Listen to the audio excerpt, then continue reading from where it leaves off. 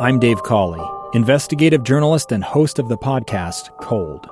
Don't miss Cold's new Season 3, where I look into the unsolved disappearance of Sheree Warren, a woman last seen leaving her job at a Salt Lake City office in 1985. Police cast suspicion on Sheree's estranged husband and boyfriend, but never made any arrests or recovered Sheree's remains. Find Cold Season 3, The Search for Sheree, anywhere you get your podcasts. Inside Sources with Boyd Matheson. Except you're with Leah Murray and my good friend Marty Carpenter. Boyd will be back tomorrow. So did you know that today, I think, Marty, the Utah State Legislature is going to be having a conversation about social media and whether, I feel like for Utah, it's young people, right? Like it's under the age of 18, maybe should not be on these or at apps. least not on them in school or something like that. And yesterday the Surgeon General came out and said really 13 is too young for these apps. So clearly the country's talking about it, right? The whole nation's talking about it. Utah specifically talking about it today. It feels like a really big lift in practicality of like, how do you put that cat back in the bag, right? And I say that as a parent with 4 teenagers who are all on it incessantly in some form or another, watching videos or, pictures or whatever they're doing. Even when you say like, oh, well, we could ban it, boy, how do I pull that off in my house, right? We would all pay for it. Right. And then we'll make the elected officials pay for it. Maybe. It's essentially like saying, oh, put your kids on a diet, and then you are the one that gets to live with them, not the person who told you to put them on the diet, exactly right? And it might be really good for them. I don't doubt that necessarily, but it doesn't mean that there's not pain involved in that process. No, very, very tricky. And I think one of the very specific social media apps that we're talking about is TikTok. And I don't think TikTok raises, right, it's not the Instagram mental health connection, right? It's none of those issues. But the concern around TikTok, Marty, is that it is an app that is owned by China, or the company maybe is based in China. Fair to say it has some ties to China. I think it's the company that owns it is owned by a company in China, if I'm following that. Right, and generally. so that app is under intense scrutiny. We have got with us Daniel Lyons, a fellow at the American Enterprise Institute, also a professor of law at Boston College Law School, to help us figure out what's going on. Welcome to the show. Thanks for having me. Right, so can you just do better than what I just did? What is going on with TikTok? What is the specific security risks that are posed? Yeah, so the primary issue that folks are concerned about with regard to TikTok specifically is exactly what you said earlier, right? It's connected with China. So TikTok is owned by a company called ByteDance, and it's not entirely clear how much of a connection there is between ByteDance, the company, and the Chinese government. But there's enough to raise concerns within the national security community. And those concerns are twofold. First is that TikTok gathers a ton of information about its users. And so there's concern that through TikTok, the Chinese government may be able to get access to intel on the U.S. government or individual actors in the United States. And the second would be a concern the other way, that China might use TikTok to try to push either Chinese propaganda or misinformation in ways that could sway the views of the American public.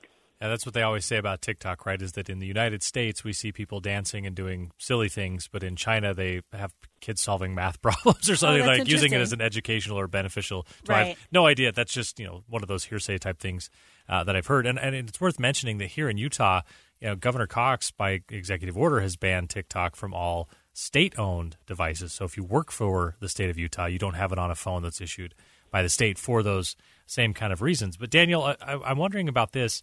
There have been calls for TikTok to be banned in our country. Here in the state, they did it for state employees. That's something they actually control, but it's just more of like a blanket ban on TikTok in general.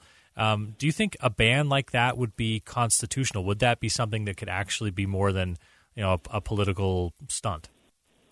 Yeah, I think a bill that would require sort of a complete ban of the platform nationwide probably runs afoul of the First Amendment.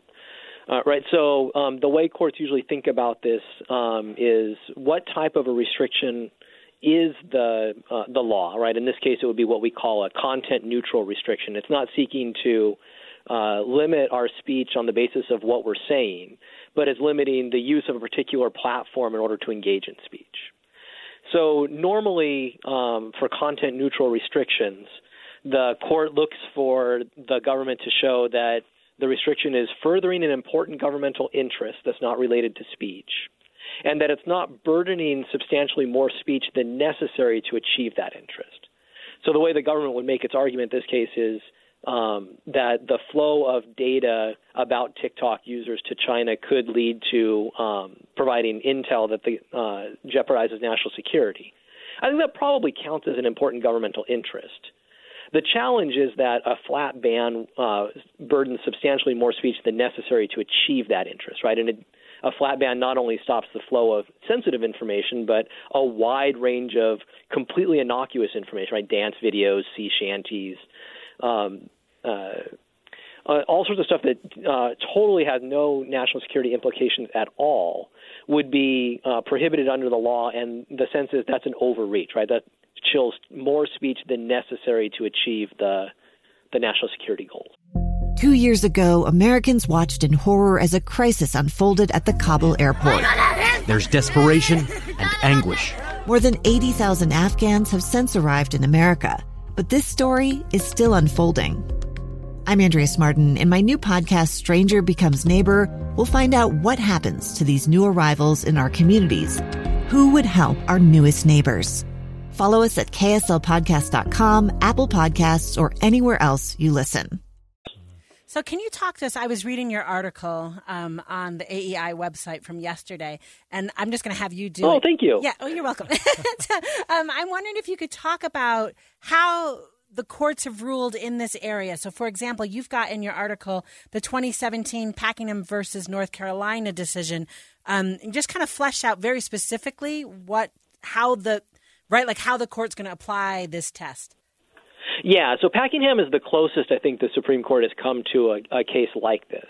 In Packingham, the issue was a condition that the state of North Carolina put on convicted sex offenders after they had served their sentence as an ongoing restriction on their liberty. They were prohibited from using social media platforms, right? And so the concern, of course, is social media is a way for sex offenders to try to lure minors in for illicit conduct, and the prohibition is designed to kind of protect them.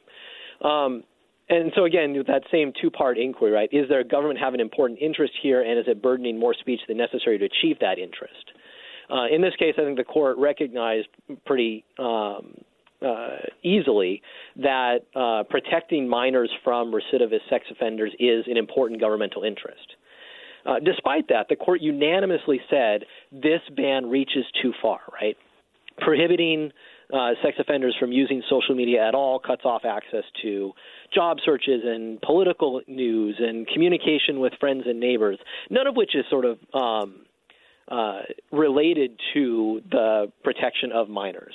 The court analogized social media to the modern public square, right, and said that if you're foreclosing sex offenders from using social media at all, you're effectively limiting their ability to engage in First Amendment activity online. Even though protecting minors is important, this is a ban that reaches too far in order to accomplish that goal. Yeah. So, Daniel, where do you think this debate will lead? Will restrictions inevitably be put in place, or are there alternatives that lawmakers and people in general will accept?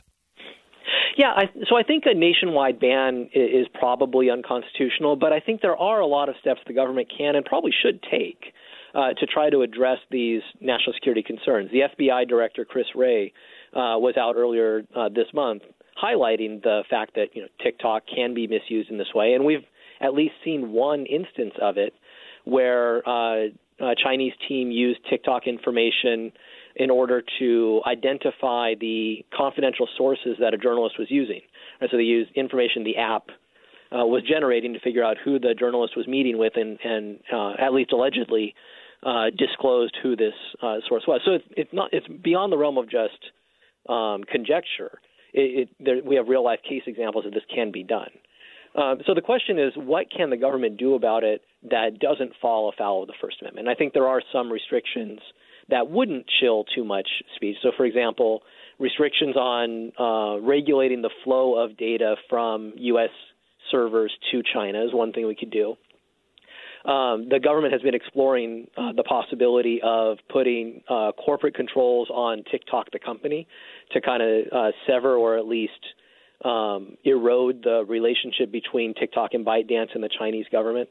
The ban on TikTok use on government devices, I think, makes a lot of sense and is probably constitutional because government devices are more likely to be a place where sensitive information is, and a ban on government devices doesn't prohibit people from using TikTok entirely. It just can't use it on this device. They can use it on that device.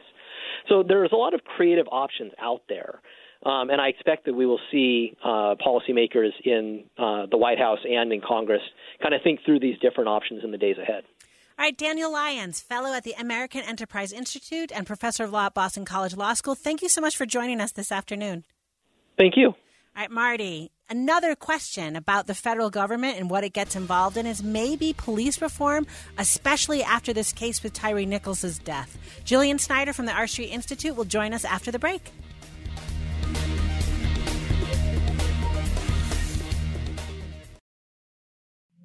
Two years ago, Americans watched in horror as a crisis unfolded at the Kabul airport. She was tear-gassed and beaten. Images of thousands desperate to escape Taliban oppression filled our news feeds. More than 80,000 Afghans made it to America. But the story didn't end there. It was very cold. There was no power, no heat. Who would help our newest neighbors? I'm Andrea Smartin. In Stranger Becomes Neighbor, you'll hear the stories of some remarkable refugees who left their homes and their dreams behind, only to start over from zero. Their only possession was 3 blankets. And you'll meet Americans who stepped up to help them. You want me to come when you deliver your baby. What can one person do in the face of an international disaster decades in the making? That's Stranger Becomes Neighbor. Find us at kslpodcast.com, follow us on Apple Podcasts, or anywhere else you listen.